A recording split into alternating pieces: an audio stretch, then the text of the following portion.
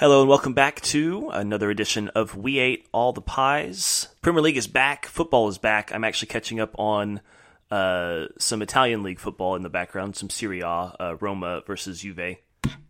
So Jose versus who's the manager of Juventus now? Jordan? Is it Sarri? I can't remember. I believe so. I believe it is. I believe it's Sarri. After Allegri. He left, right? Yes. Yeah, he left. Okay. Yes, and then before that it was, I want to say it was, the midfield maestro himself. He was a manager for a bit. Come on, Adam. You know Pirlo? his name. He played for AC. Yeah. Yeah, Pirlo. Yeah, Pirlo, yes. Interesting. I'll have to catch up on him. I wonder how he's doing. But this is an English football podcast. We will bring that to you in a minute. But first, I will formally introduce... Wow. Try that again.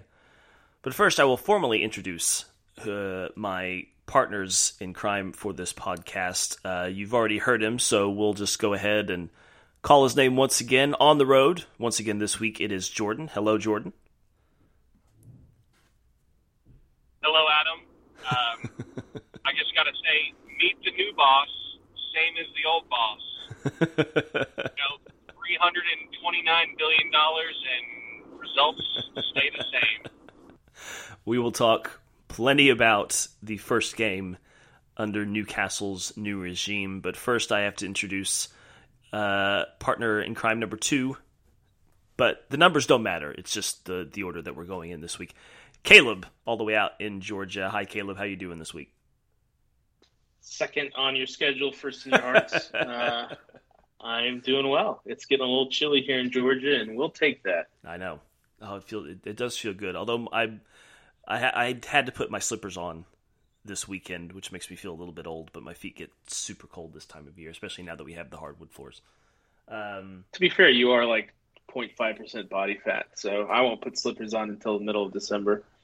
Oh, so this is going to bring up a quick little story. So what Caleb is referring to, so background: Caleb and I went to college together, roomed together for a couple of years, and yeah, I used to have a really hard time like keeping weight, like it was super low, like lower than it should be, like you need to go to the doctor low. Yeah, it got scary sometimes. I had the opposite problem.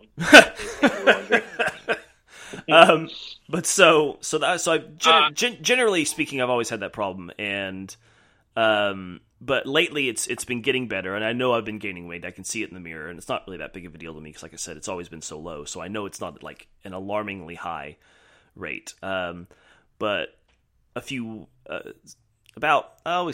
months ago now, we took our dog Teddy to the vet. He's perfectly fine, but they had to weigh him there. And when we got Teddy from the rescue, he was like 11 pounds.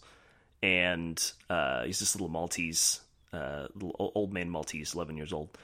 And he's 11 pounds. And so we took him back this time, and he's gained like 3 pounds. And he's a consistent like 14, going on 15 pounds. And I've been making fun of him a little bit because he's got this little belly that you can see now. And he's definitely bigger.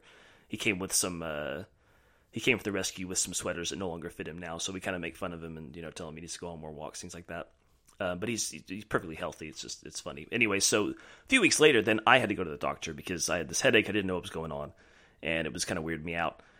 And they weighed me there, and I hadn't been weighed in quite a while, and so I used to struggle I struggled to keep 120. I would usually settle around 123, and I was at like 165. And I was Good man. Oh, it's like I'm not going to make How fun about of that? I'm not going to make fun of Teddy anymore. He's probably There looking you at go. saying All right. I just saying you need to go on more walks. He's probably looking at me like, "Yeah, you too, fatty."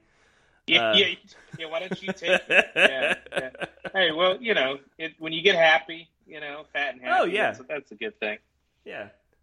But Adam, it's a normal like weight. Like I'm back to a normal, I want to watch it, but yeah.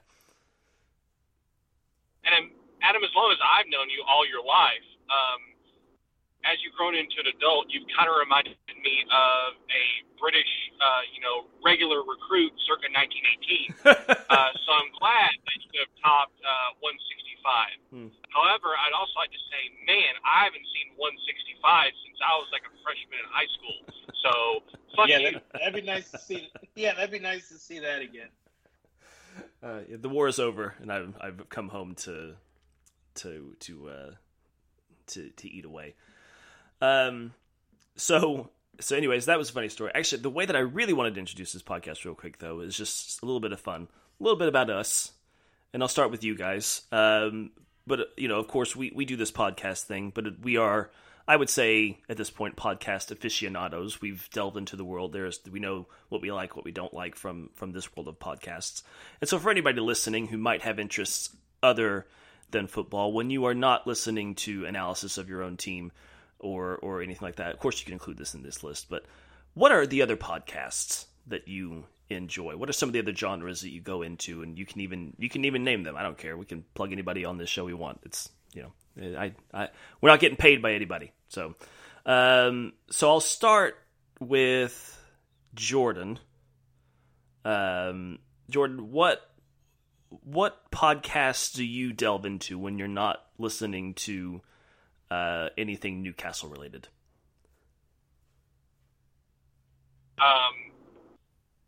Well, first of all, I don't listen to anything Newcastle related because I can hardly understand them with the Geordie accent. You got to get used to it. You got to assimilate. No, I'll assimilate when I move over there eventually. Okay. If only. Oh. So, yeah, if the listeners don't know, I spend a lot of time on the road. I'm clearly the most blue collar out of the three podcast hosts. So I have a lot of time to listen to podcasts. Love Dan Carlin's Hardcore History.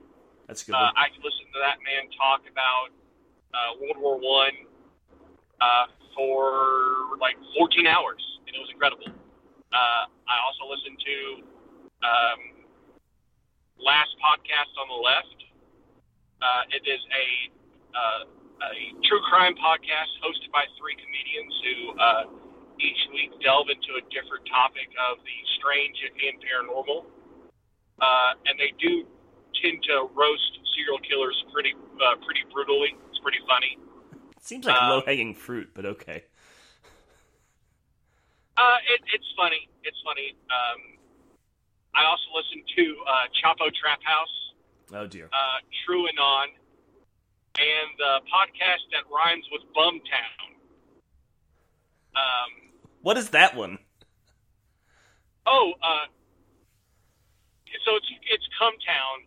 It's three comedians. They're based out of like New York and Baltimore, and it's definitely. I did. It's definitely something you would not want to listen to if you're not a bit deranged and or around normal company. All right. Just give me a minute. I'm just pressing the button so that everybody knows this episode is explicit content. Caleb, which podcasts do you listen to when you're not listening to anything Fulham related or English League Championship related? Because, of course, you are our English Football League Championship correspondent. But other than that, what do you like to delve into? Yeah, absolutely. I also am a huge Hardcore History fan, so double plug for Dan Carlin. Appreciate the checks he's sending us. A couple other podcasts I listen to. One is the History Extra podcast. So I'm a history fan, which is put on by the folks behind BBC History Magazine.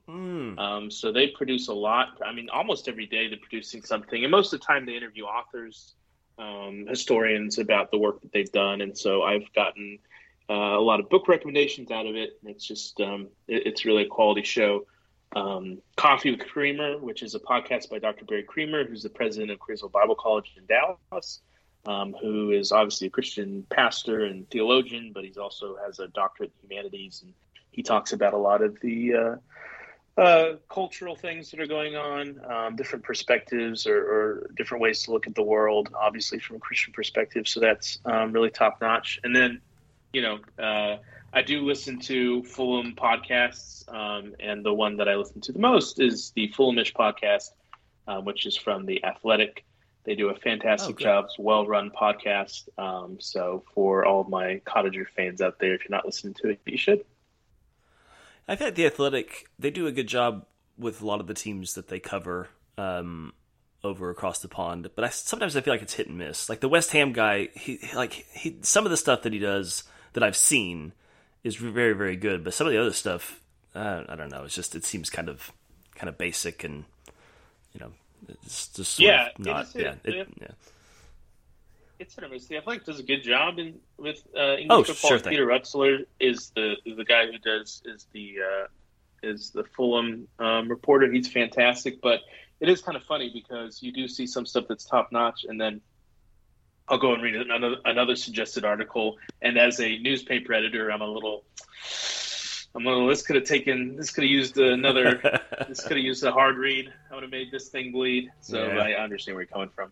So I'll complete this Dan Carlin Kumbaya circle and say that I too listen to Hardcore History.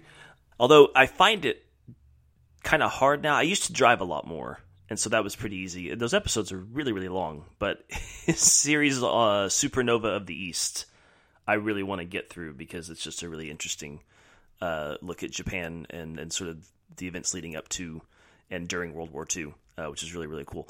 Yeah. I finished that one and I realized that it was basically when I wrapped it up, it was like 24 hours of listening to Dan Carlin talk over the span of like 3 years. I was like, I just experienced something. I went on a journey, so it's worth it. Sort of our generation's, it's the quality of our generation of reading War and Peace all the way through. So I do like that one. I will listen to some other history podcasts.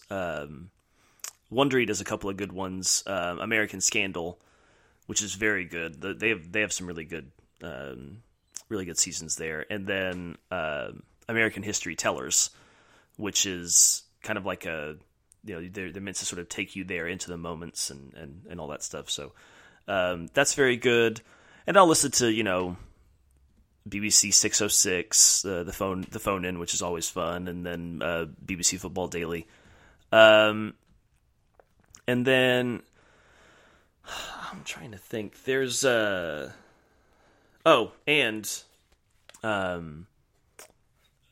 it's just called The British History Podcast, and it's like cut up into some bits, so the episodes aren't near as long, but it is like hardcore history level detail of British history from like prehistory through the Romans and all the way up. And, and I've been listening to, I think the equivalent of at least, 2 years worth of shows. And he does one, it's not like monthly, but it's like, at this point it's when he can get around to it. It used to be weekly, but I still haven't gotten to Alfred.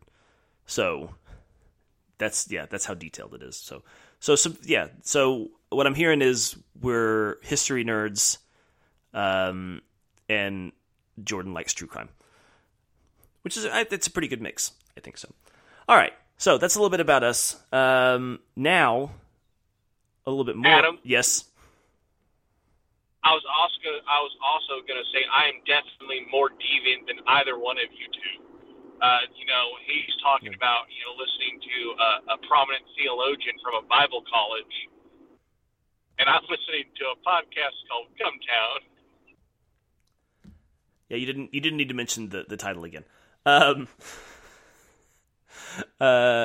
So I'm not gonna make that joke. We'll just dive straight into it. Newcastle 2, Tottenham 3. This, of course, was the first game under the new Newcastle ownership, and it was a party atmosphere at St. James's Park. And it actually all started out very, very well for the new ownership, as Callum Wilson's thumping header from a Javier Manquillo cross in the second minute of the game got the party atmosphere going on Tyneside. And suddenly, a revelation for Newcastle fans. Money does make things better. It makes everything better.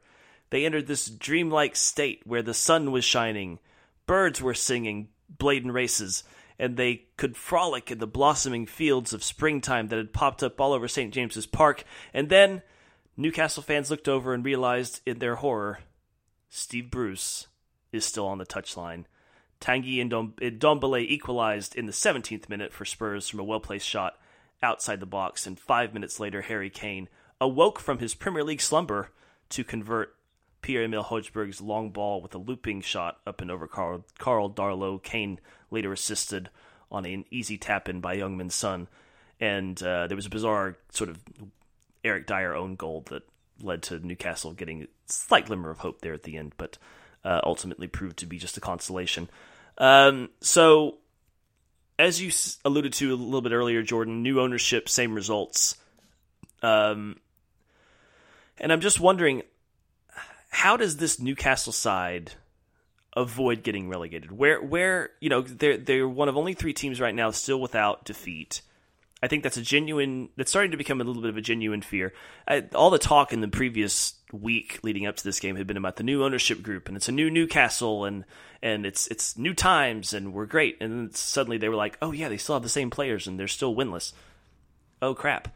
So, I mean, what happens from here? Where do we go from here? I mean, what do you see as a Newcastle fan under this new ownership? I mean, what should we expect over these next few months?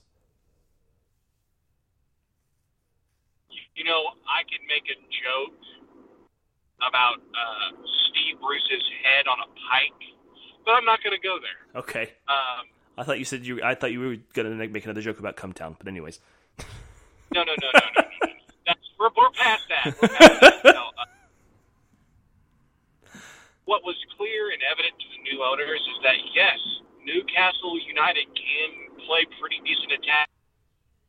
Goal, you saw Alan St. Maxim sit at the top right corner of the box, and he actually thought about taking on that defender. But when he saw Minkio on the overlap, in an attacking position, he just slid the ball to him, and then across Callum Wilson using his great vision for goal just to kind of dummy the defender, and then get in front of him and put that ball in. Yeah, the goal was second minute. The goal was great. It was a fantastic goal. The goal was great. It involves getting Steve Bruce out of the management position. He's ironically become more defiant and more mean-spirited to the media in the past month or so. Lashing out in post-match press conferences. It involves getting him out of the club. It's clear that under a different manager, these players could do the job if put in the right positions, which they're not, and their defensive shape right now is horrible too. On that Ndombele goal, you saw he just had that much space between the lines before the I believe it was Kieran Clark could step up, and he just was able to curl the shot into the goal. There will be some needed signings in January, but the primary objective as of right now is to get Steve Bruce out of the club. It's under anarchy, and I just read reports today that there was another dust-up in training between Jamal Lascelles and Isaac Hayden, which this is Jamal Lascelles' third fight, with different players while captain.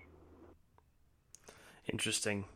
Yeah, also some rumors coming out that the potential replacement for Steve Bruce, should he be sacked anytime soon, is former Bournemouth manager Eddie Howe, which I don't think Newcastle fans would necessarily like that, given the other names that have been floated around as to who could come in. Caleb, I don't know if you saw any of this game. I mean, it was certainly a good result for Tottenham. I mean, let's not discount that they did quite well, and Harry Kane getting on the score sheet once again. I mean, it felt like a pretty efficient performance from Tottenham. I think that's a good word. Yeah, I mean, I would just say as like an independent or neutral kind of third-party observer, I mean, it's nice when Harry Kane scores. I think for English football, I mean, I think that's a fundamentally good thing. So it's nice to see him scoring again. And I think Tottenham should have lost just based on their kit, which was awful. But that aside, yeah, they played really well and they were clinical in some portions of the match. And I think their third goal in particular was really impressive. So yeah, I mean, they were looking strong, and it's an impressive victory for them at a time when they really needed to step up and score some goals and get a win. They were able to pull it off, and they did it in pretty convincing fashion. So good for them. Obviously disappointing for Newcastle. I did come up with the best joke though during our mid-match banter, which was Newcastle. It seems like the same old castle to me. And nobody laughed, so I appreciate the courtesy laugh. I laughed on the inside. Yeah, no. There you go. But yeah, yeah. I will also say the odd thing about the match is Tottenham looked really good in the first half. The second half, they were a bit sluggish. I think that odd long break, with the medical emergency, caused really kind of Tottenham was playing really well, and then there was that break, and then they played pretty well again, and then there was halftime, and then I think they were a bit sluggish in the second half, and the own goal was poor form, but overall good win for them. Yeah, very good. And obviously, Harry Kane. Anytime you can get Harry Kane going, it's good for Tottenham.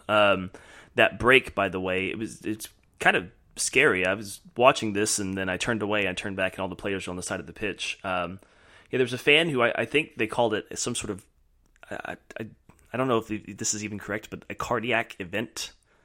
They had heart trouble, and the fan hasn't been. They haven't been named, but it stopped.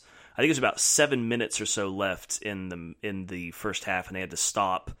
The defibrillator had to be brought out. I think it was Sergio Reguilon who first alerted the referee, as Newcastle fans were telling players, "Hey, we've got some problems up here. We need, some tell the referee to stop the game so we can get some medical assistance up here." So, and then Eric Dyer was over there basically saying, "Hey, we need the defibrillator," and the doctor rushes across.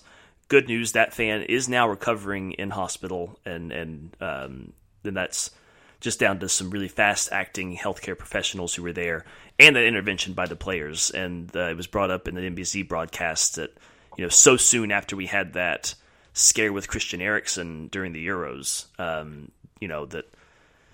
there were some players who probably had that in mind and were pretty aware, and we're certainly fast acting and getting some help. And fortunately, somebody is alive thanks to all that help and thanks to that work. So good news there. Jordan, I have one more question. So I mean, with the news about Eddie Howe and the other names that are being floated around out there, who would you most want to take over as Newcastle manager right now, realistically speaking?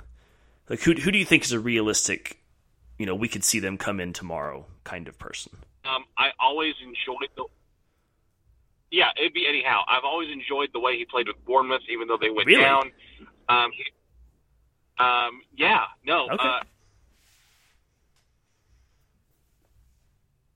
I think a new voice in the dressing room would really solve some defensive issues. And Bournemouth did not have the most stable defensive defensive strategy at sometimes, but they did score plenty of goals. And I'll be honest with you, the other teams at the bottom of the table, they'll give up goals. Leeds will give up goals. Southampton, you know what? Southampton will not give up goals. They're incredibly, well coached defensively. Burnley will give up goals. Norwich will give up goals. Watford will give up goals. There are goals to be had. We just need a more attack-oriented, mindset to turn, draws into wins. Interesting. I'm surprised to hear that you were so open to Eddie Howe. Because I could see that appointment, but I don't know how long term of an appointment that would be. Like, I don't know if that's the guy who you could say, come in here and we'll implement a 5-year plan. Maybe it is. Maybe having the resources at Newcastle that he maybe didn't quite have at Bournemouth might be, that might be good. Because, I mean, like he kept Bournemouth up in the Premier League for quite a while. I mean, they impressed, for several seasons. And I think there were times where it was like, oh, is Eddie Howe the next England manager? Or is Eddie Howe, the next Arsenal manager? Or, here's this young, good English manager who we can see going to some of these bigger clubs in England at some point. And that didn't happen. But maybe you're right. Maybe Newcastle's the place to go. Any other notes on that one before we jump into I think the second most talked about game of the weekend? But anything else on Tottenham Newcastle? Agree with Caleb that Tottenham should have forfeited because of those kits. Watching that game live, like I had no idea what I was looking at because it looked like they were wearing a lilac purple kit. I'm like, okay, but then I see like these yellow flowers in like one quarter panel, and I just had no idea what was going on with that kit. It was. I'll be frank, it is worse than some recent Man City kits. Ouch. Actually, the City away kit this year is actually impressively good. The white one. Yeah, it's sort of like they're trying to do like this. I don't know if you'd call it checkered pattern, but the top left is like a purple kind of thing, and then that sort of continues into the bottom. And then on the ends, it just looks like, the best way I can describe this is it just looks like paper mache. Like it's like a bunch of old newspaper that's been cobbled together into a kit. So yeah, this is not my favorite, although I like it more than the other one, which looks like one of the players' kids just like had at it with some paints and just threw it onto a canvas, and they decided to call it a kit. That one doesn't look very good either. So not great pickings in the Tottenham club shop. We'll need to do a kit rating for Christmas time. It's like who's got the best? Do it. Yes, who's got the best away kit for Christmas purposes. Moving on to the next result of the weekend. Like I said, I think this is probably the second most talked about result from the weekend, just because I think it was a little bit surprising. Leicester City 4, Manchester United 2. Two stunning first half goals from Mason Greenwood and Yuri Tillemans set up a classic at the King Power, so they went into the second half 1-1. I have no idea how to pronounce his first name. Soyuncu, the Turkish defender for Leicester, he put them ahead in the 78th minute. But then Marcus Rashford, his return from shoulder surgery, this is his first game back. He converted a great United move to level the matchup once again at 2-2. Just a minute later, Leicester were ahead again thanks to, no prizes for guessing this one, Jamie Vardy, and a stoppage time goal from Patson Daka. Good for him, sealed the win for the Foxes. This is 2 wins in all competitions in the last 7 games for Manchester United. Their last league win came back on September the 19th against West Ham, and then they lost to us in the League Cup, so boo-boo. Coming up, they have Atalanta in the Champions League. Then they play Liverpool next weekend. They play Spurs the next weekend. Then they play Atalanta again in the Champions League. And then they have Manchester City in the derby before the next international break. So it is a very, very crucial time for United in their schedule.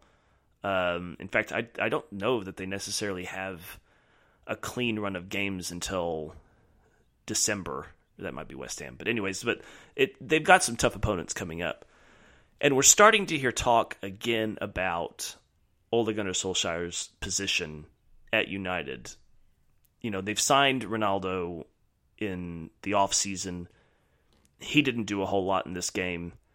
There's the whole Van de Beek situation and why he exists in this team.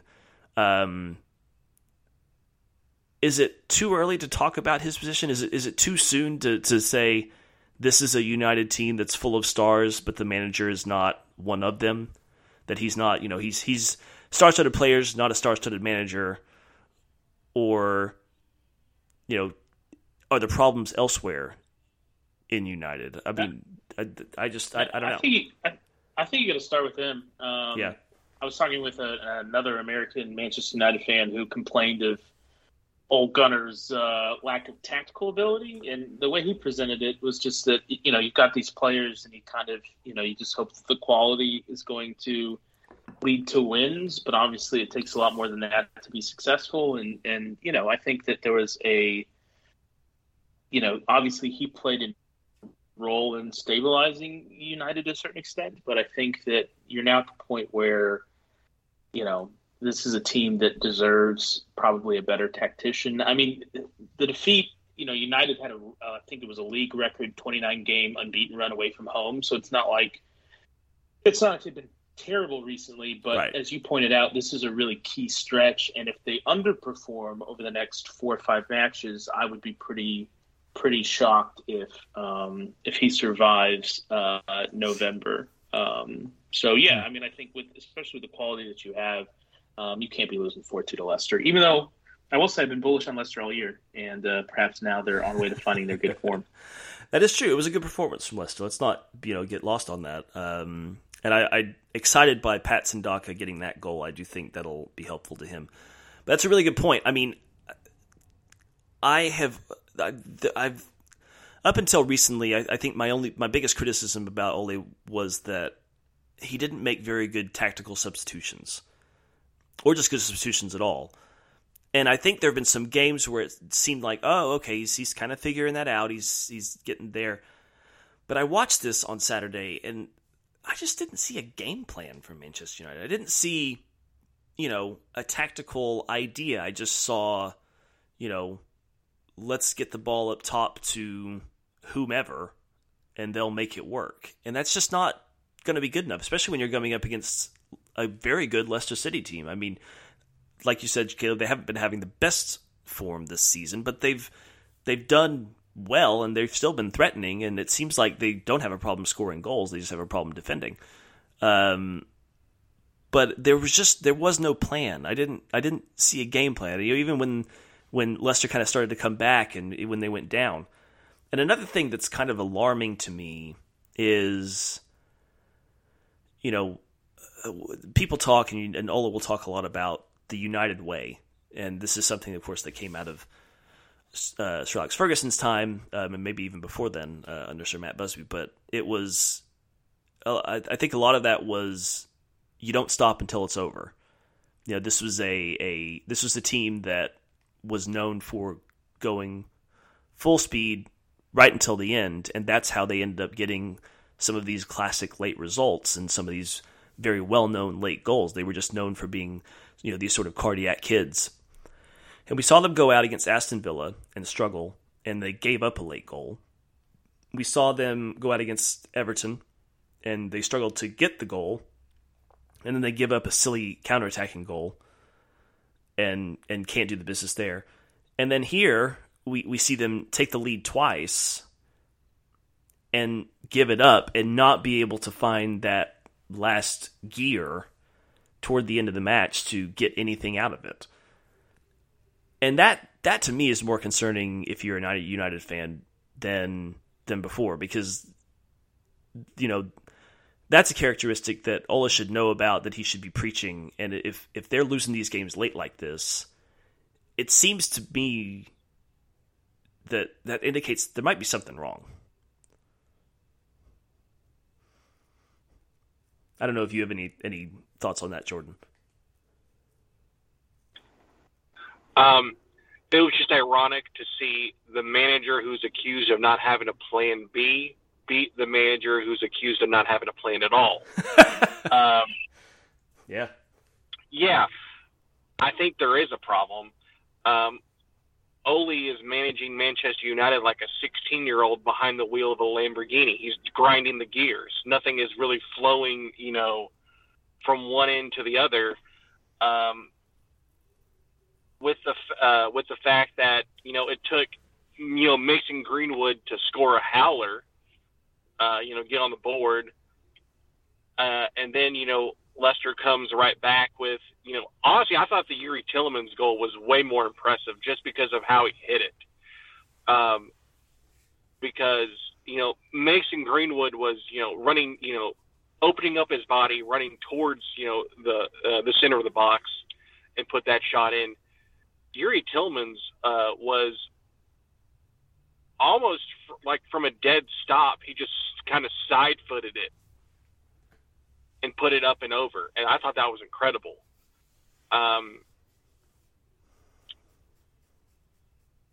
It was also funny and kind of concerning for if you're a Manchester United fan to see just the lack of top-end performance from Harry Maguire,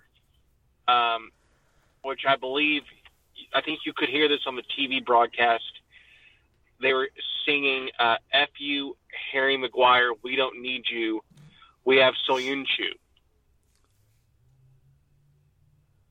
Yeah, I think maybe because I heard earlier in the broadcast United fans singing their favorite Harry Maguire chant, which is he effed off Leicester for Manchester and his head's effing massive, which I think is a really, really funny chant. But yeah, the Leicester fans definitely made their feelings known. They see not the top quality from Harry Maguire, and he did just come back from injury. I think that maybe that's possibly part of it, but certainly he's been struggling, and I think maybe it's because of injury. He seems to be struggling this season, just in general.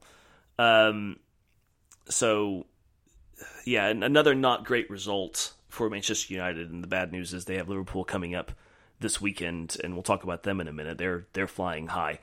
But I want to go to another one where there were a ton of goals in this one. There were a lot of goals this weekend in general.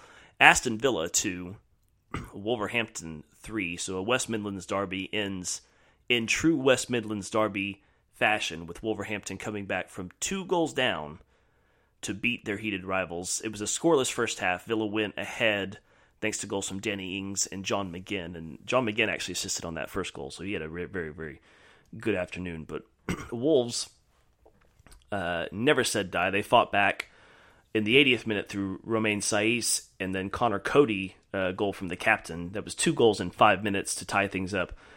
That was already bad enough for the home side. Aston Villa manager Dean Smith, very, very angry, and he would get angrier in the 5th minute of stoppage time when Ruben Neves' free kick sailed past Emi Martinez, and the away fans went absolutely mental. That win takes Wolves into the top half of the table. We've talked before about, Bruno Lage coming in. He's Portuguese. Nuno was Portuguese. This is a very heavily influenced Portuguese team, and how far he can take them and how he compares to the past. And, can he keep this success going? And I'm starting to see the gears turn on Wolves. I'm starting to see some really, really good play. They didn't look great in the first half, has to be said. But, just absolute fantastic spirit. And now I'm just thinking, how far can they go? They're looking good at a time when, some other teams are kind of falling off. And they're playing some pretty good catch-up. And I'm liking what I'm seeing from this Wolverhampton team.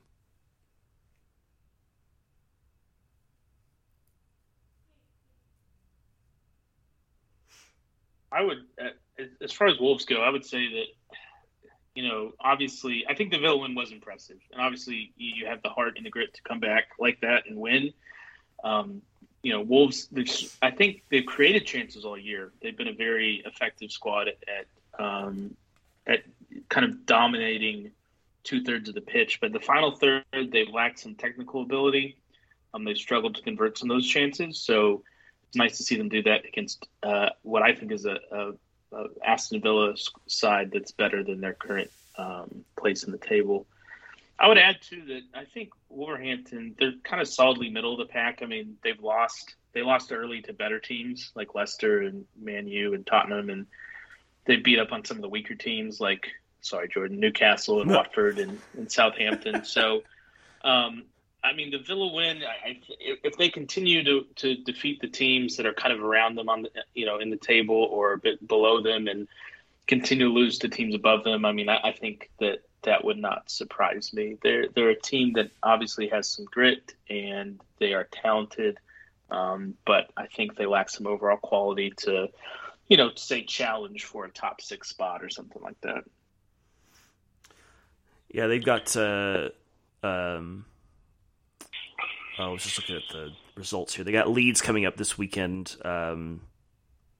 Everton next, and then Crystal Palace, and then they have West Ham after the break. And I mean, if they handle those 3 games, I mean that West Ham match could be a very, very important one considering the table. Jordan, I heard you were kind of chiming in there. Anything on Wolves? I was watching that match live. Yeah. And I was thinking back to our top shelf picks with both of y'all picking Aston Villa to win the West Midlands Derby, and I was sitting there thinking, did I pick?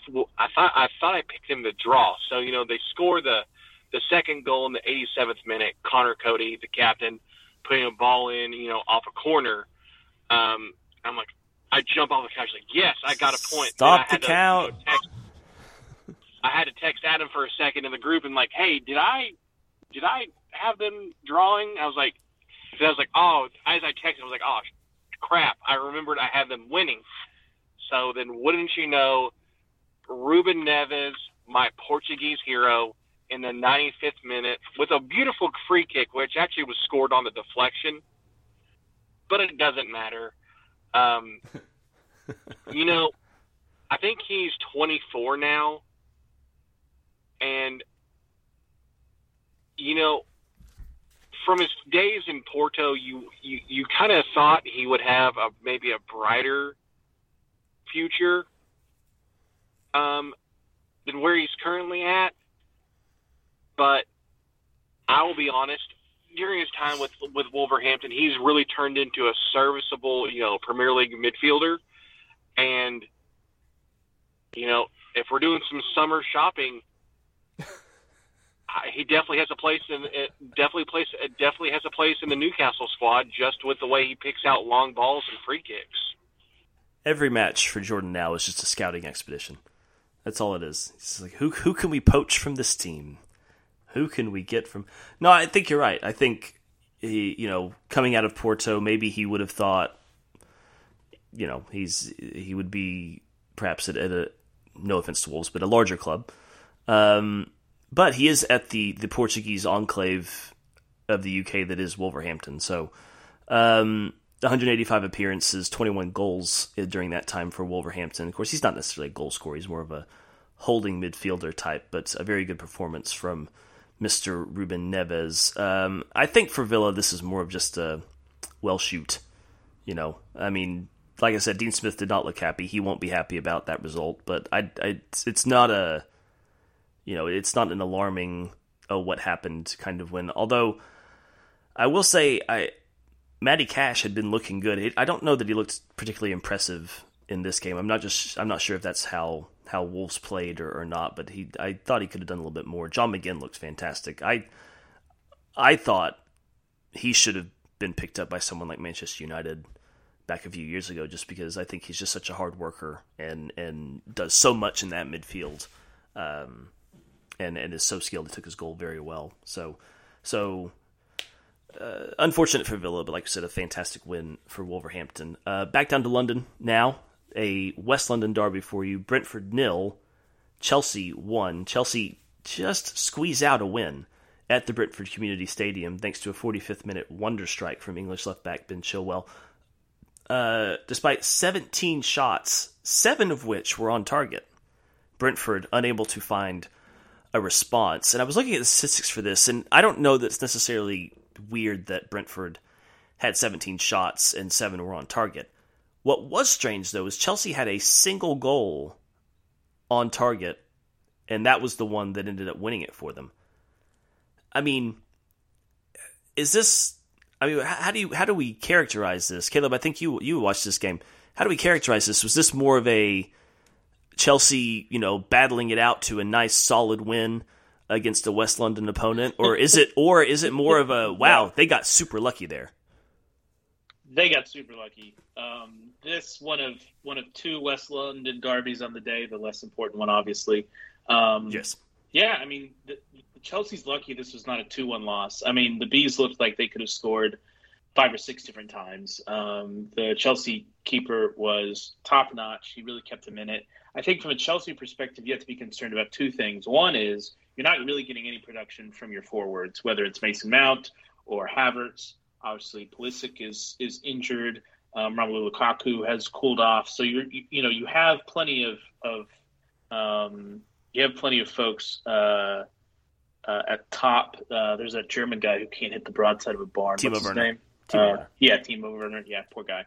Feel bad for him. But anyway, that's 5 players right there who should be scoring for you. And they keep getting goals by defenders. I mean, Ben Chilwell of all folks who, finally found his way out of the pitch, which good for him. Yeah. So I think the fact you're not getting production from your forwards, and then the second concern is how listless they appeared in the second half. They were so passive. And, Brentford is a Premier League team, as much as it pains me to say. They're clearly capable of building and sustaining pressure. We've talked, about many of their players, including future Man City striker Ivan Toney. But I think that they're not – Brentford's not that good. I mean, Chelsea is probably talent-wise the best or second-best team in the Premier League, right up there with Liverpool. And so the fact that they were just hammered by Brentford in the second half and didn't really do anything about it, if I were a Chelsea fan, which I'm not, I hate him, I would be very concerned about that. I saw this and I saw the stats, and that was one of the thoughts I had. But the other thought I had was, good teams win when they're playing well. Great teams win when they're not. And so, from a Chelsea perspective, you could also look at it to say, yeah, we didn't play great, but we still did get the 3 points. It's not like they eked out a draw. They got them all, and they're top of the table. And so, Caleb makes a really good point, Jordan, in that they've got these scoring outlets, and Romelu Lukaku came in the first few games, just set the world on fire. And he's been super quiet. And I don't know if that's concerning for Chelsea. I don't know if it's just one of those things where you have to bide your time, and he's got to get involved with the team. I mean, obviously we have to remember one of the first teams he played was Arsenal, so it's not like he came up against anybody difficult. But, I don't know. It looks weird to me. And there was another Thomas Tuchel lineup that looked kind of strange where he had those 3 holding midfielders, although he did take my advice from last time and put in Ruben Loftus-Cheek, who I thought was going to make a pretty big difference. But it's just, it feels weird. I mean, is there anything that we should be concerned about here? I mean, is this just a case of a great team winning even though they're not playing well?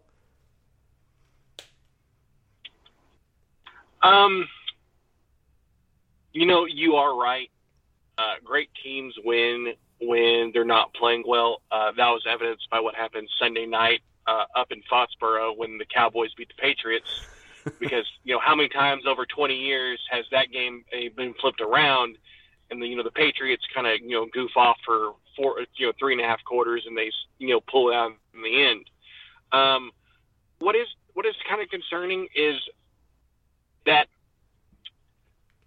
in the best version of Thomas Tuchel's system, it's really kind of the wingbacks and Reece James and Ben Chilwell who really are the dynamic players in the system. Getting up the pitch, spreading the width, spreading the pitch, being wide and getting up high. But when they don't have Reece James, they could use some dynamism in the midfield, and I really don't think they have that going forward. If you understand what I'm trying to say, yeah. It's who Chelsea could use, ironically, in the midfield, a prime Frank Lampard.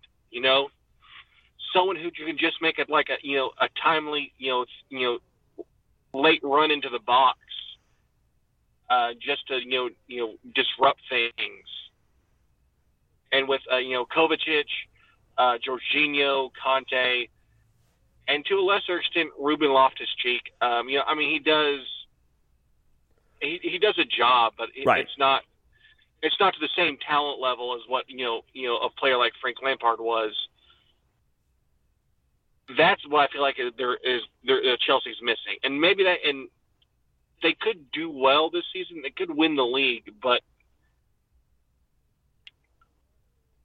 just like how Man City's lacking a true striker, Chelsea's lacking a truly dynamic box-to-box midfielder. And the reason I brought up Ruben Loftus-Cheek is because I think out of the midfielders they have available right now, he is the most likely to, I think, say, yeah, I'll take the ball forward, or yeah, I'll make this run. I mean, he just seems like that type of player who's not necessarily afraid to, to get up there. I mean, N'Golo Kante, I don't think looks very comfortable running with the ball toward the box when he's outside. Jorginho, I don't think looks very comfortable doing that. Kovacic, I would have hoped did. I think Chelsea would have hoped did, but he doesn't seem to be that great at it either. So, yeah, no, I agree. It's very strange when they play this sort of lineup with Lukaku and Werner up top, and you don't have a Kai Havertz, you don't have a Pulisic, you don't have somebody who can, Callum Hudson-Odoi is on the pitch. There's on the bench. I mean, you're going to tell me you couldn't put him in and have him play behind the strikers or behind a Lukaku or come out wide with the ball and make a difference? I mean, their Champions League opponent this midweek, I think, is Malmo. Like, play your secondary guys there, and let's put out the full. The full squad for a very difficult away match against a Brentford team that, like you said, Caleb, is not necessarily, the best, but they're still going to give you trouble. So, but hey, Chelsea, top of the table. Like I said, just eat this win out. Anything else on this one? I was going to say, looking back, over the summer transfer window, would you almost say that Chelsea and Man City would want to do like a Freaky Friday kind of thing and switch transfers? Because I see Jack Grealish fitting a lot better in what in fixing the problems that Chelsea has right now, and same thing for Lukaku with Man City. Yeah, and I mean maybe it was the international break, but why not start Kai Havertz in this one? Like, why do you have to have him on the bench? And when you bring him in, why bring him in for Lukaku? Like, it didn't. Some of the decisions didn't make a whole lot of sense, but they still did win. But that is an interesting point. I mean, I think Lukaku definitely would have been. I think he would have done a lot better in Pep's system. I think he would have been scoring a lot of goals. You talk about the service that he gets and just the type of player that he is. So that would have been very, very interesting. It would be that's an interesting FIFA experiment. I think we should go and try that. And finally, the one that I just kind of wanted to dive into a little bit. We don't have to talk too much about this. We have some other matches, but I've got the equipment, so we're going to talk about it. Everton 0, West Ham 1. This is a fantastic win for West Ham. It's a fantastic win for us. Angelo Ogbonna plays the game of his life at Goodison Park. He's capped off with a deflected header in the 74th minute. And the win takes West Ham up to 7th, even on points with Everton. And Manchester United, everybody's on 14 there. There was an interesting one. There's an interesting note for this game that led up to the West Ham goal. So there's a ball that goes really high in the box. Jordan Pickford is going for it. He's, the Everton goalkeeper says, I'm going to go get this. Sticks his T-Rex arms up. And Michail Antonio, the beast of a man, jumps up and actually kind of heads it away from him. And on the broadcast, it looks like they sort of run into each other. It really wasn't that bad if you look at the alternate angle. There was no knee up from Antonio. He didn't interfere with Pickford. But Jordan Pickford, Everton, they had a big problem with that. Rafa made it known. He talked to the fourth official, said he had a big problem with that. And what was interesting to me was the comments by Rafa after the game when he said basically that his understanding is that 6-yard box, so the secondary one, the smaller one, is sort of the goalkeeper's territory. And if you interfere with him getting the ball there, it's a foul or they get protected. But I think someone needs to inform Rafa that is absolutely 100% not the case. There is nowhere on the pitch you cannot at least challenge the goalkeeper, and there's nowhere that the goalkeeper is, in his own words, protected. Does anybody know why the 6-yard box exists before I know? If anybody wants to have a guess. I would just say that it's a personal thing, but Jordan Pickford annoys the piss out of me. So watching somebody run him over kind of makes me happy. But no, I have no idea why it exists. It's there, and it exists because it's for drop balls and for fouls. So they don't want if you get an indirect free kick in the box, which is entirely possible, you can take it from there, and it's not a penalty. But indirect free kicks, if you remember from previous pods, you can't directly score. You have to touch it, and then somebody else has to score. Offside's an indirect free kick. Obstruction's an indirect free kick, and so you can have an indirect free kick in the box and it not be a penalty, and you can actually technically have one inside of that 6-yard box. But if it happens in that 6-yard box, you have to take the ball to the nearest point on that 6-yard line that surrounds the goal, and that's where you have the free kick. So that way you avoid the chance that you could have a drop ball or an indirect free kick or some type of restart like on the goal line. It has to be brought out to there. It's the area in which the goalkeeper can restart on a goal kick. He can put it literally anywhere in the box. Usually they put it at a corner or on the 6-yard box line or somewhere around there, just because it's human nature. You want to get as far as you can. But technically, he could start it from anywhere he wants inside that box. So that's why it exists. It's to say, the ball has to go here so that we don't get any weird situations on the goal line, and we make this a little bit more fair. So it has nothing to do with protecting the goalkeeper or anything like that. That is not the case. I don't know what Rafa's talking about. It kind of reminded me of the shit he tried to talk about when he was Liverpool manager and some of the stuff that he would say. But I digress. But anyways, so perfectly legal, perfectly fine, no problem there. I don't know what Rafa's talking about. And just a really solid win for West Ham. I was very impressed by that performance. Anybody else watch this one? I did. Yeah. And I wouldn't say I was impressed because with how much, West Ham dominated the possession for the most part of the game. I mean, you could clearly tell that Rafa lined up to be defensive. I could just tell the difference between a good team, which West Ham is, and a great team, which, you hope as a West Ham fan they'd be, because they just weren't able to break that down. And maybe that goes to, not getting another striker, back over the summer, but it looked, I wouldn't say it looked painful. It just looked like the Abana goal was just the stroke of luck West Ham needed to get the game over the line. I will take that. The way they done. And I'll take that all day. And hey, I as a Newcastle fan looking up to West Ham in the table from way down there, I would take that any day of the week as well. It was just funny. It's always funny to me to see Jordan Pickford as a goalie, just because he is just so tiny, and that's generally a position of giants. Most goalies are 6'2" to 6'4". Very rarely do you see someone shorter than 6 foot really be a top class goalkeeper. And it's just funny to see him get so a little angry and just It has nothing to do with his Sunderland connections whatsoever. Not at all. Oh no, it absolutely does. That's my point.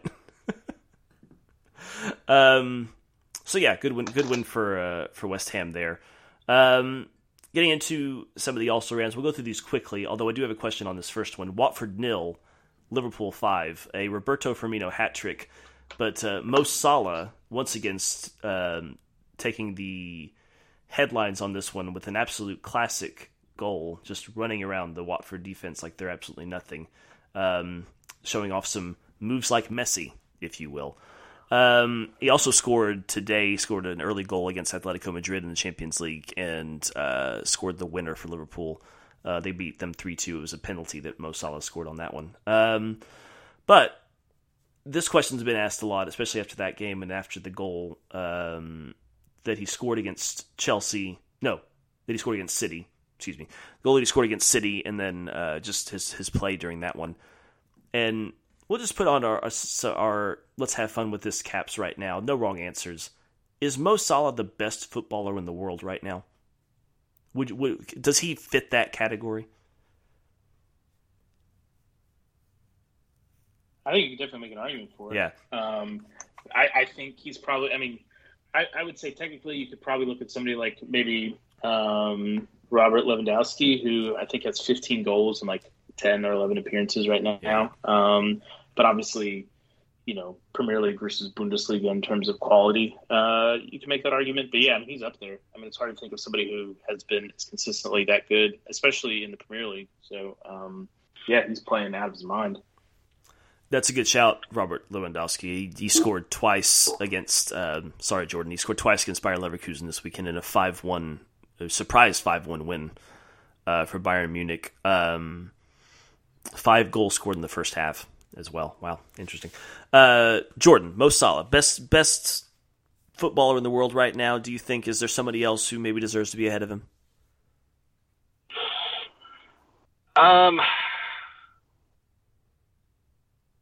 I really can't think of anyone that really just would definitely knock him off that perch.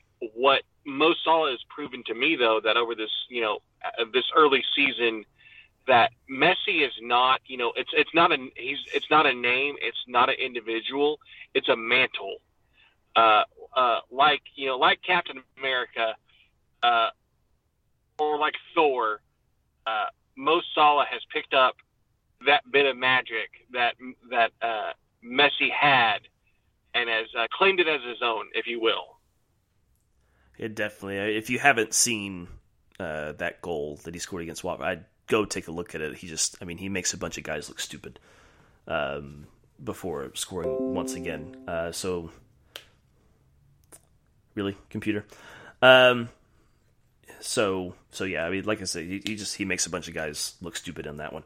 Another result: Manchester City 2, Burnley 0. Not necessarily a surprising one. City doing quite well in that one. Goalless between Norwich and Brighton. That's a little surprising. I figured Brighton would at least get one against the Canaries, who are rooted to the bottom of the table at the moment. A good win for Southampton. 1-0 against Leeds. Very well done. They unsurprisingly took advantage of a counterattack and got their goal against got their goal against Leeds. And then on Monday night, I don't know if anybody caught any of this. Arsenal 2, Crystal Palace 2. I think it was a late goal from Alexander Lacazette that saved the Gunners. Neither manager happy after that one. Patrick Vieira said he thought that they had enough to win it, and Arteta said he just had a thought that Arsenal lost their concentration. English League Championship update next, but anything else on those games that anybody wants to note? I was actually watching Brighton versus Norwich. That was my dual feed. Brighton should have had a goal if Neil Maupay, hadn't historically, gone down the box when he was clearly tackled and brought down. It's just as he's going down, stuttered step and then exaggeratedly, kind of fell forward. And the referee just looked at him and was having none of it. So, not surprisingly, Neil Maupay cost his team of 3 points. Yeah, but that's just Neil Maupay. He's got to if he doesn't do that, it's not a Neil Maupay performance. That's just the way that he is. Like I said, it's kind of surprised that Brighton didn't get a goal out of that one, but I guess another valuable point for Norwich. We'll see. We'll see if they can actually win this season. Yeah, go ahead.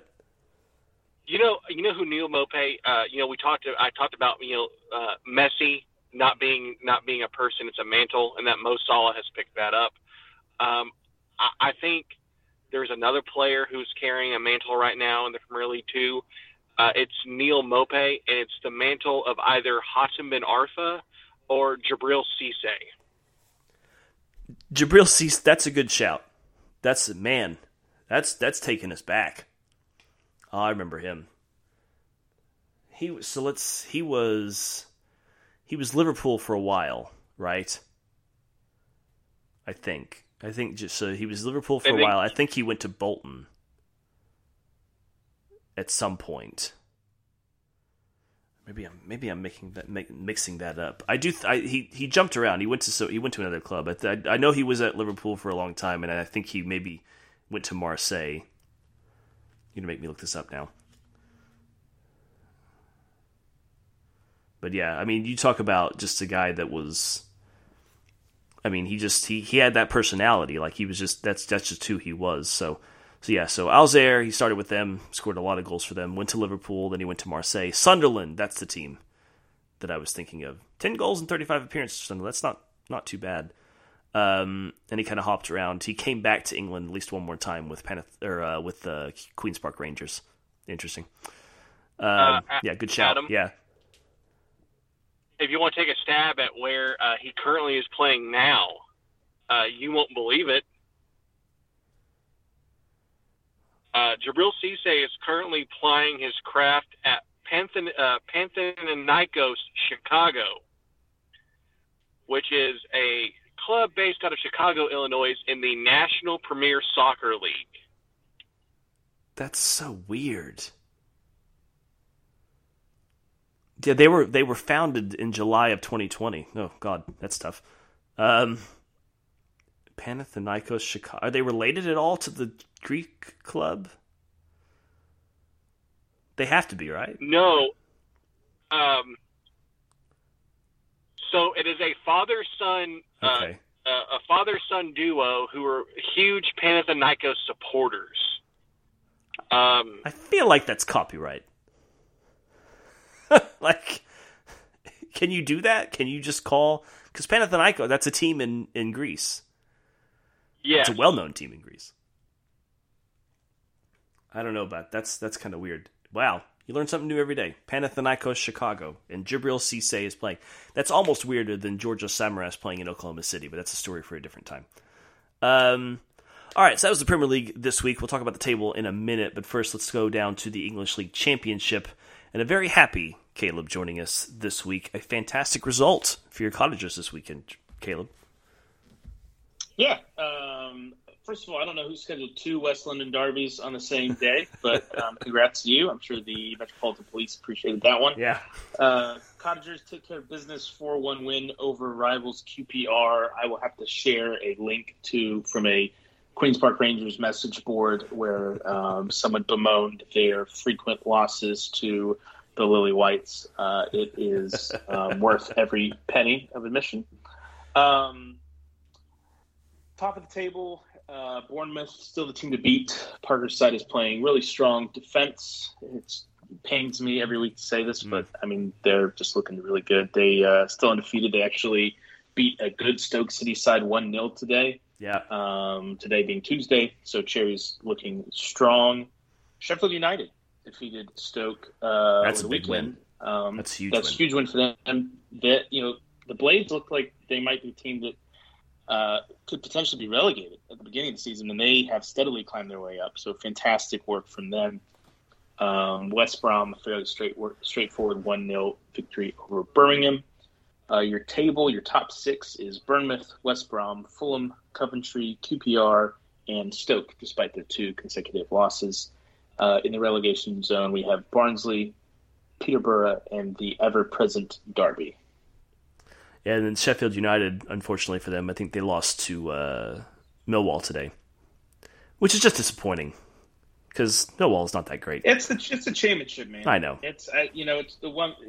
I think maybe it's because there's more sides, and maybe it's because of just the nature of the finances of the players involved and whatever. But I tell you, I mean, the consistency, the lack of consistency from these sides. I mean, obviously Fulham is its own beast, but I mean. I saw there was a tweet. He just talked about how it was one of those things where this team beat this team beat this team, and it was amazing because it was like,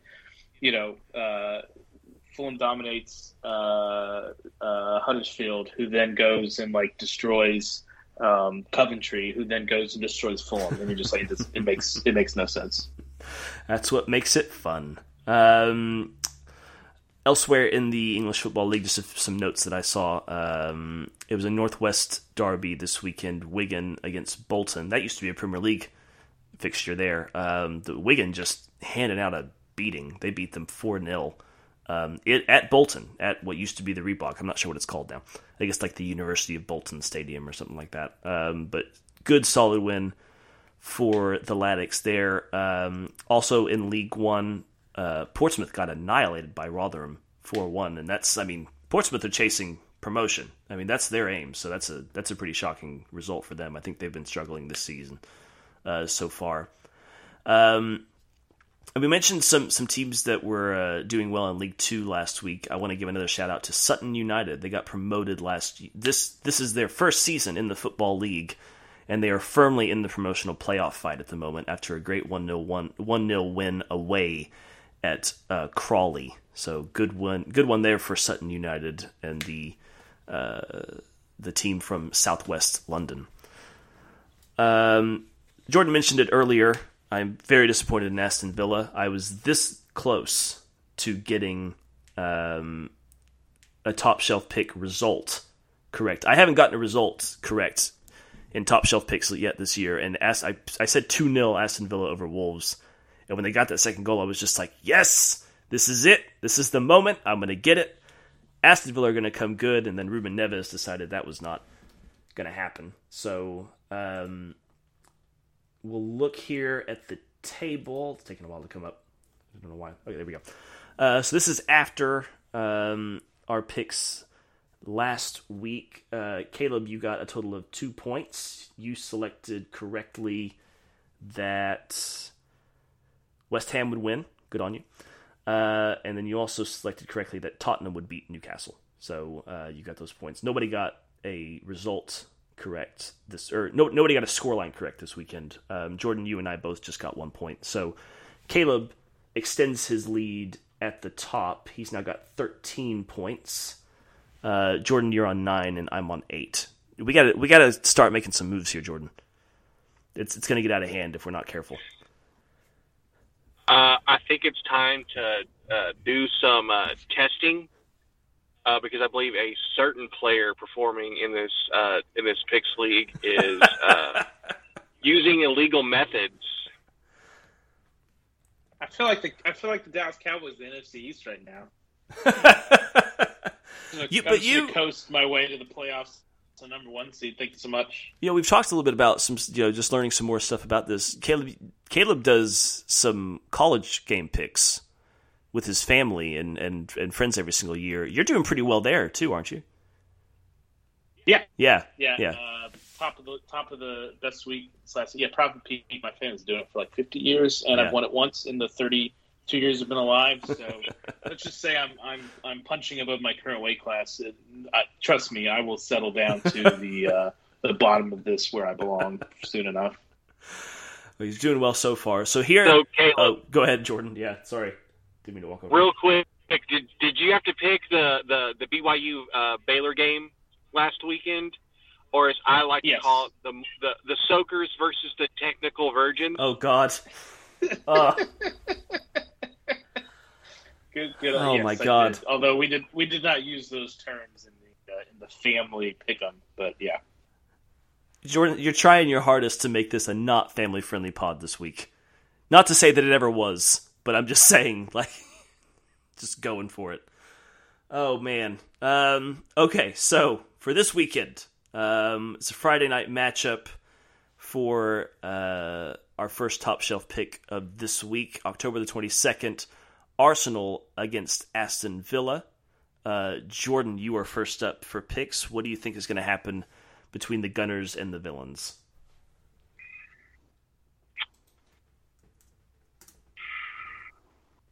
It's going to be 2-1 Arsenal. Oh, that was my pick. I'll have to consider this now. Caleb, you like an Arsenal, or do you think Villa are going to come back with a vengeance after disappointment this last weekend? Hard to. I don't think anybody likes Arsenal this year. I'm going to say a 1-1 draw between Villa and Arsenal. You know what? I'm going to stick with my first instinct. Jordan, I think you're right. I think it's going to be a 2-1 win to the Arsenal. Another defeat for Aston Villa, but nothing to worry about, at least not yet. Next up, Saturday evening's clash. We'll go through all of the weekend games in a minute just to update you, but Saturday evening's clash between Brighton and Manchester City down on the south coast. Brighton with another nice defensive performance this weekend, but it's going to be tough against City. Caleb, you're first up on this one. Any chance for the Seagulls in this one? I really want to pick them. I really want to. If they hadn't, if this game was a week ago, I probably would have. But just, I think City has a lot of quality. Although I am very impressed with Brighton this year, and I hope they continue to perform well. I have this down as a 2-1 victory for Man City. 2-1 to City. I am next. I too want. Man, I would love it if Brighton were able to do something here and just keep things interesting. But I kind of agree with you. I think it's going to be another game in which Brighton struggle to score. I think they're going to. I don't think they're necessarily going to. They're going to be tough to break down. But I do eventually think City are going to walk away with another 2-0 win. So I'm 2-0 to the visitors. Jordan, Brighton versus City. Damn it, Adam. We are in sync this week because I think that's a bad thing. That's my exact thought. It's 2-0 City. Brighton's really missing Basuma in that midfield. Yeah. And for all the defensive, strengths that Brighton has with Duffy back there, City's just gonna 90% of the possession is gonna end up City's way, and they're gonna score 2 goals somehow. Yeah, I agree. I think it's just it's tough to withstand that pressure for so long.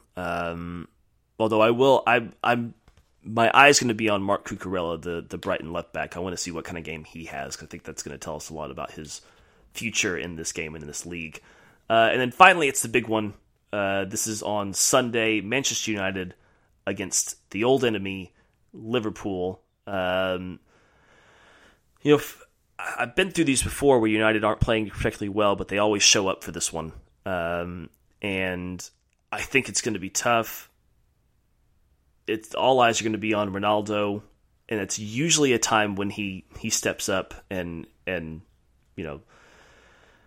pulls it out. So I'm going to stick my neck out here, and I'm going to say, and this might be a little bit of old Adam coming back, but I'm going to say 3-2 to United. Just one of those wild card games. Jordan, the Northwest Derby, what do you got?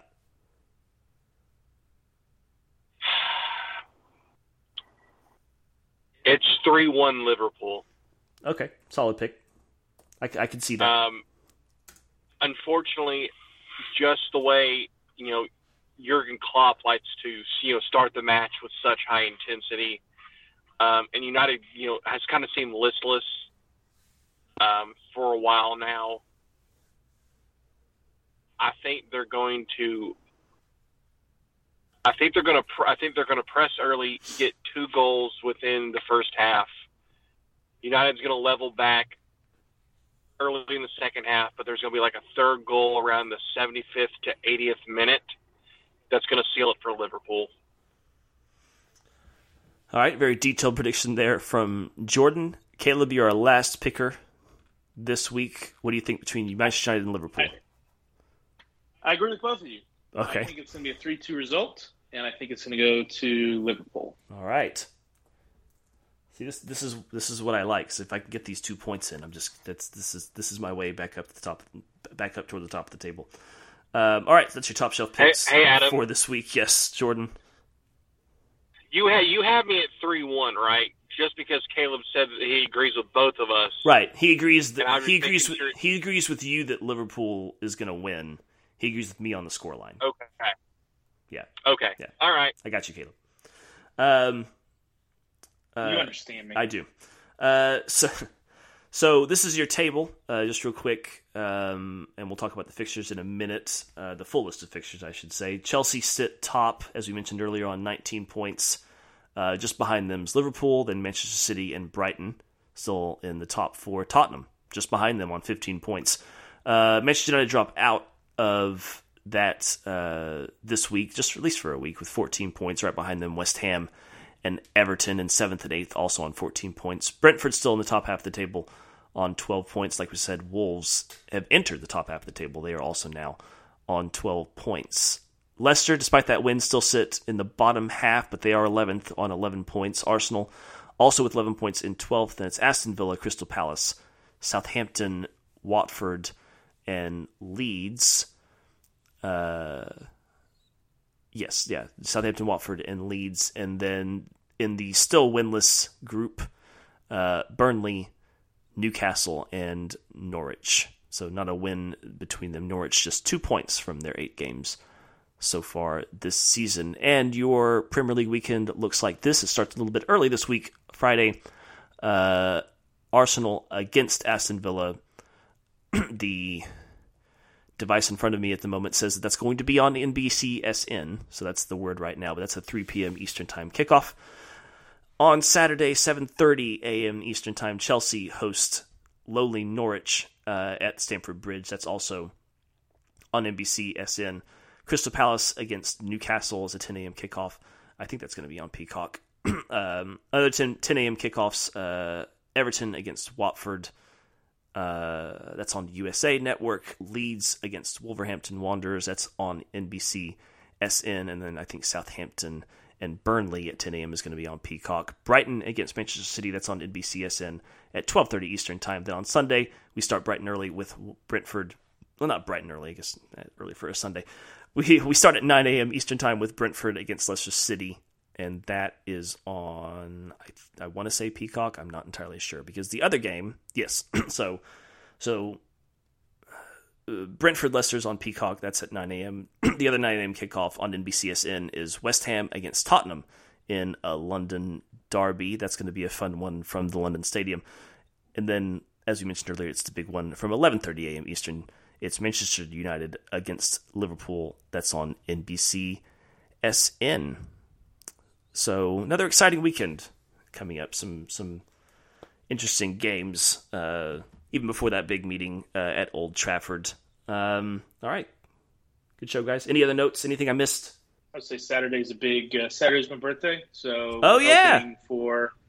on birthday weekend, we're hoping for another Cottagers win. Although I think they play Sunday, but still, let's keep the win streak alive. Yeah, keep that going. Why would they play Sunday? They do play tomorrow. On Wednesday, I think Fulham do. Yeah. So maybe that's why. Happy early birthday to Caleb. Hopefully that doesn't mean more points in the pick. I think you're far enough ahead. But you should ask for another birthday gift, Jordan. No, I just get to decompress. That Sunday night Cowboys game. Honestly, I thought I was going to have a cardiac event. Seriously, like my blood pressure was spiking so high. So I get to have a week to decompress on that front. Oh, the Cowboys are the Cowboys off? Okay. Yeah, they're idle this week. They go 5-1 into the bye and play the Vikings in Minnesota Sunday night, Halloween. Nice. So Caleb Slinkard-esque performance, I think, is what the pundits are saying. All right. Thanks, guys, for another good week. Jordan, you want to sign us off? Let's go eat some pies. Let's go eat some pies. Actually, I found out Trader Joe's does have, of course they do. They've got some pies, so I might have to go and get those. Some nice steak and ale. So maybe we'll have that for next week. But until then, we will see you guys later.